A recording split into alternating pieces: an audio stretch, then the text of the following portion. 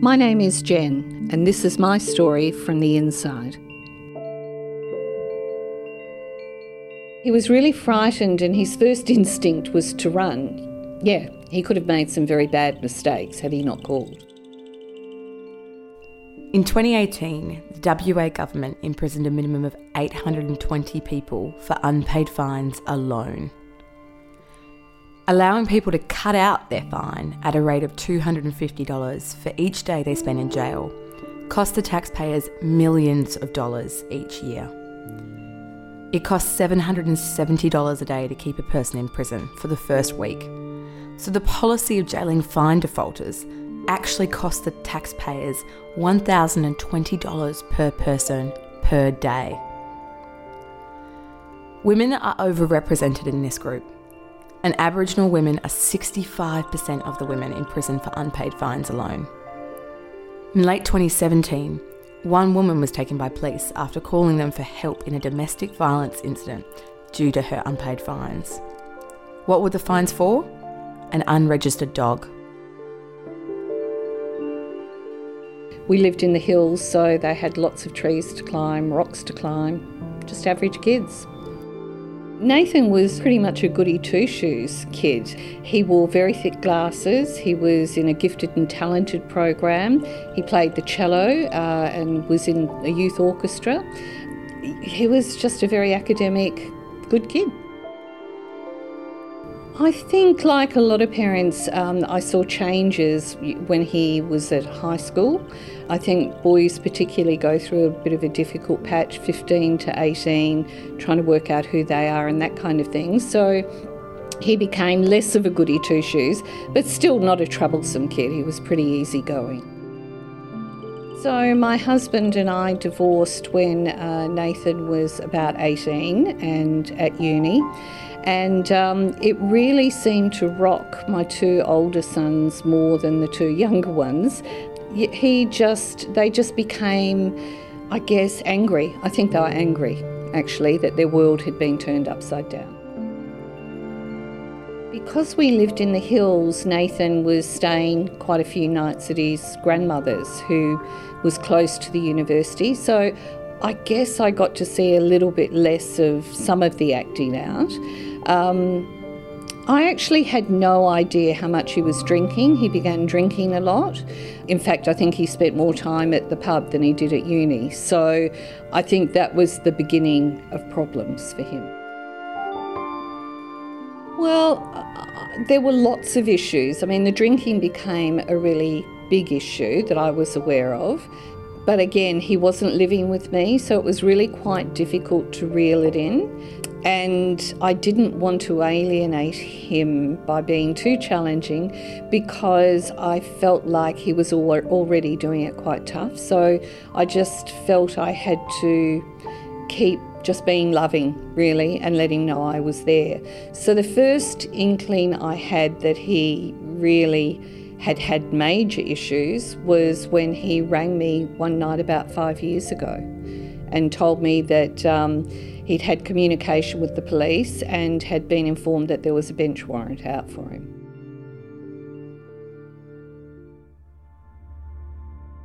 Well, he came home from work and there was a police card on the door and it said to call, so he called the police station and left a message. And then the police got back to him and said there was a bench warrant out for him. So then he rang me to say, there's a bench warrant out on me. I don't know what that means. I don't know what I've done. What should I do? Panic, really. I asked him what he thought maybe he had done wrong. I asked him, had he been summoned as a witness to court and hadn't gone. Basically, the thing that he came up with was, the only thing he could think of was that he owed money on fines. He told me about some fines. He hadn't given me the magnitude, and we had put a payment plan in place where he had paid some of the fines off, but had lost his job and as a consequence had just let the fines repayment arrangement lapse. Not smart, because if he'd communicated it might have been better. And then Ultimately, it caught up with him because they obviously got fed up of carrying thousands of dollars worth of fines against him, and so put a bench warrant out for him. I think it started with small fines. I know he was working in a place where he had to park near his workplace because they needed the van constantly to get into, to take off in, to go and do jobs. But there was no easy parking around, so he accrued lots of fines with that. And I think he was a bit resentful because that was a work situation, but they wouldn't pay the fine. So he figured they should, they figured he should. So I think he accrued quite a few in that. He then wasn't working for a while, so then he couldn't pay any of the fines. Then interest was added, it got to be higher, and I think it just accrues. And I think also the courts can feel quite alien and be quite difficult to negotiate if you don't know the system. And so I think a combination of shame, having to go into a court to admit, look, I've got all these fines and I don't know how to pay them, or how to set up a payment plan, I think it just overwhelmed him. And so it was just better to avoid the whole situation for him at the time. My advice to him was that he needed to contact the police the next morning, go there and turn himself in, which was absolutely not what he wanted to hear. He wanted to hear that I could make it okay. I have to say he's about 30 at this stage, so it's fortunate he rang, because I think a lot of 30-year-olds may not ring their parents. So I told him he needed to turn himself in, that if he didn't, ultimately it would all catch up with him. I told him not to take his mobile because they'd take it. I told him not to wear a belt because they'd take it. And I told him to eat before he went because he may not get food, and if he did, he may not want to eat it, which was exactly what happened. I just told him to prepare himself, that he needed to demonstrate that he was cooperative, that it was a much better way of doing things rather than waiting until the police caught up with him. To be really honest, first of all, I didn't realise the magnitude of the money that he owed. I mean, it was, something like 16,000, which seems extraordinary to just get him fines, but because interest is put on them, it just builds up really quickly.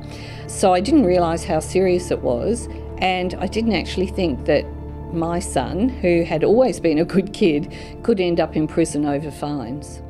He was immediately locked up, which is a first for him. And then he was transported in a police car to the court and in lockup there waiting to be seen by a judge or magistrate. He talks about how the smell stays with him. It's just, I think it's a terrible smell of old urine and vomit and all of that kind of thing overlaid by disinfectant. So it's not a particularly pleasant smell, and he's always been quite finicky about cleanliness. So for him that was pretty confronting. The duty lawyer came out and saw me, and that's when I became aware of how serious it was, because she said that because he'd had so many fines, he'd made an effort to pay them off and then kind of withdrawn from that because he lost his job, but nonetheless withdrawn from it. She said that there was a chance that, depending on who the judge or magistrate was, that he may be sent to prison to give him an example of how bad he'd really been. That's when I got really scared. Terrifying, because that's not my reality. My kids had always had a fairly average life, got into a little bit of trouble at school now and again, but nothing particularly dramatic.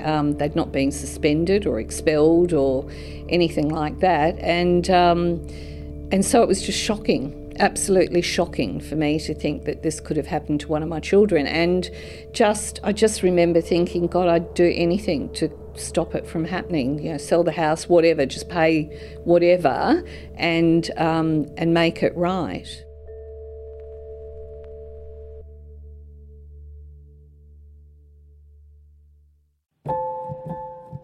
after lunch, my son was called up, and the contrast was quite stark. He was well dressed and clean and polite and, you know, all the things a normal person would be, and utterly terrified. I could see that he was utterly terrified.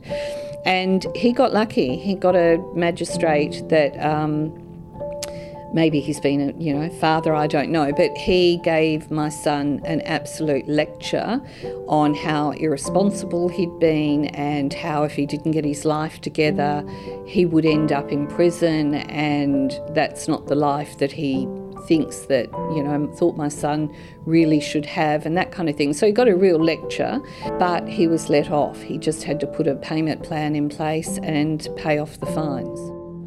I think he was utterly in shock. I mean, we were both pathetically relieved, to be honest. Prior to all this, my son had a somewhat glamorised view of prison, too much telly, and thinking that, you could just kind of be cool and tough and you'd get through. I think this woke him up completely. Just the smell, he still, as I said, the smell just absolutely rocked him. The people that he was sitting next to and having to interact with were like a whole group of people he'd never seen before. So it really shook him, and he just, first response was, I have to go home and shower. He felt dirty. But from that point on, he was then utterly committed to paying off his fines, and he's done it and gone on to have, a good life with his own business. He's got a little girl who's turning 1 next year. He's married, and life is great, but it could have been very different. Utterly a turning point in his life. I think it was imperative that he got how serious the situation was, that he couldn't just continue being this Peter Pan where he just didn't recognise what he was doing as wrong and thought he could get away with it. So I think, that woke him up to it, and I think he realised that he had a choice around what kind of life he wanted. So he was very lucky, but not all people get that lucky. Even working with people who have committed crimes or are in prison and leaving prison, it's very easy to kind of think they're different, and even though I work with them all the time, you can kind of think, oh, well, their lives have been really hard, that's why they've ended up where they've ended up. My son's life hadn't been that hard. Yes, we'd had a drama with divorce when his dad and I divorced, but really, other than shaking up his view of the world's happiest family kind of thing, he hadn't had major trauma to deal with. So it made me kind of rethink and just say it can happen to anyone. I've spoken to him and his 3 brothers about it pretty constantly. Because I work primarily with men, I'm really interested in how I've become very interested in how we as a society condition our men to behave. And so my very sweet, well-behaved young boys at a certain point rejected my influences, probably when they were around 15, rejected my influences and took on external influences. And those influences are things like, driving fast is cool, disregarding the law to some degree, like with parking in the wrong place and whatever, is cool. All of that is seen as quite blokey and okay, and being quite dismissive about consequences like prison. That is the attitude that pretty much all of them have developed, despite coming from a home that doesn't reinforce that. So the external pressure to conform to a certain kind of male, I think, is really there for lots of guys in the community. There should be huge differences between the groups that I work with and my children, but in actual fact there weren't. I kept saying, what else have you done? Because I couldn't believe that parking fines and driving fines and I think some non-payment of train fare fines, couldn't believe that that was something that would put someone in prison. I recognise that it's the wrong thing to do, and he now recognises it was the wrong thing to do. I think he knew that all along, but I don't think any of us thought that you could end up in prison.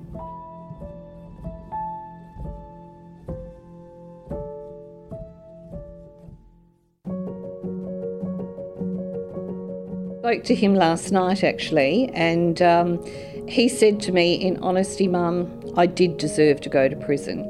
And I said, you deserve to go to prison because you didn't pay fines. And he said, well, I did the wrong thing.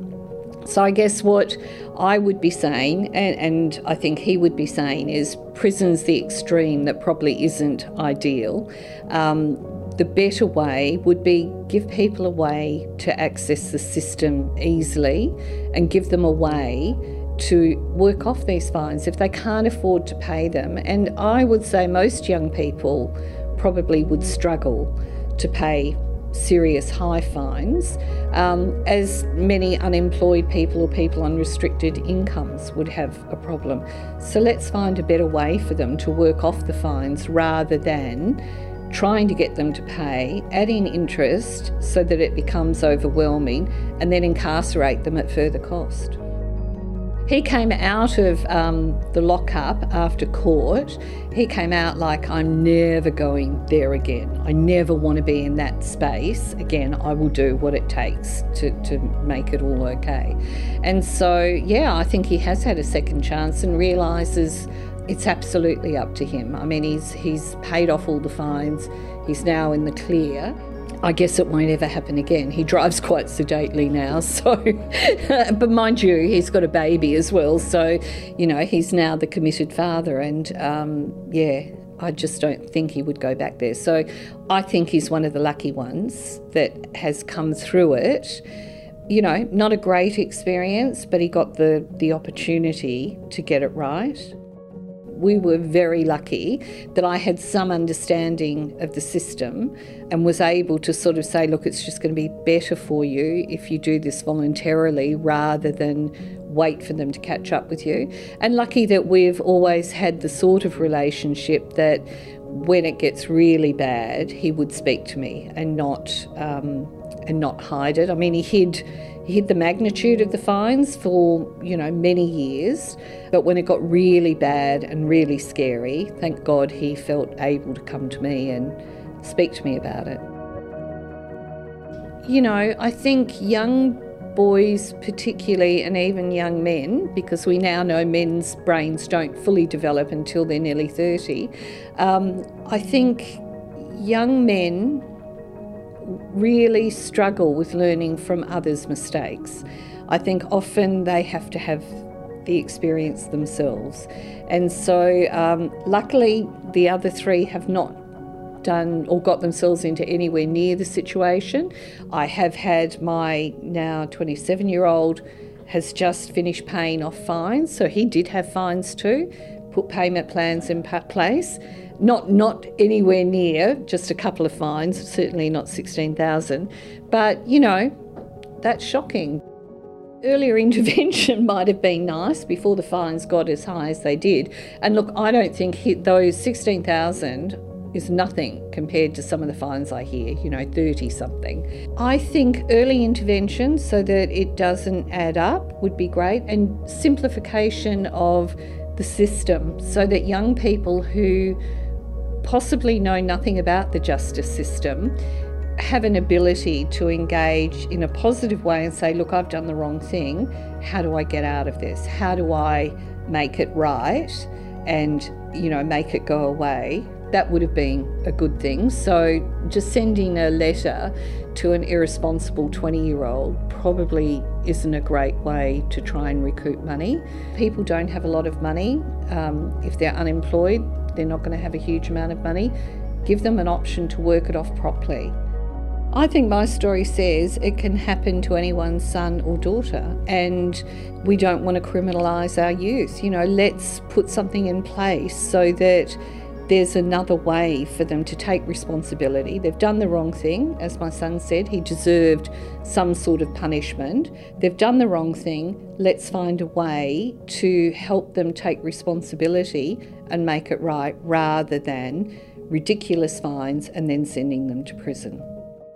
People who end up in prison aren't the people over there. They're just normal people like me and my family.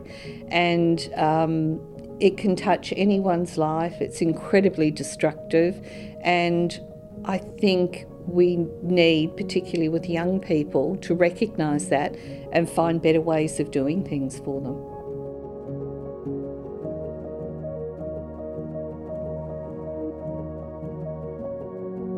We can reform our justice system to make it better for families, better for communities, and fairer for all Western Australians. Social reinvestment proposes evidence-based alternatives that are an effective and connected approach to justice, which makes economic and social sense for Western Australia. In the case of fine default and people being imprisoned for unpaid fines, we can end the imprisonment of vulnerable and disadvantaged persons who belong in the community. We need to call upon our politicians to vote for fine default reform to end the imprisonment of individuals for unpaid fines, including introducing a resourced work and development permit scheme where people can work off their fines by contributing back to the community or through getting the help that they might need with mental health or AOD support. We need to enable options for people who are struggling financially, especially mothers, to declare hardship and postpone repayments until they have the ability to pay those fines back. And we need to ensure that imprisonment can only be used to punish unpaid fines as a very last resort and after an appearance before a magistrate.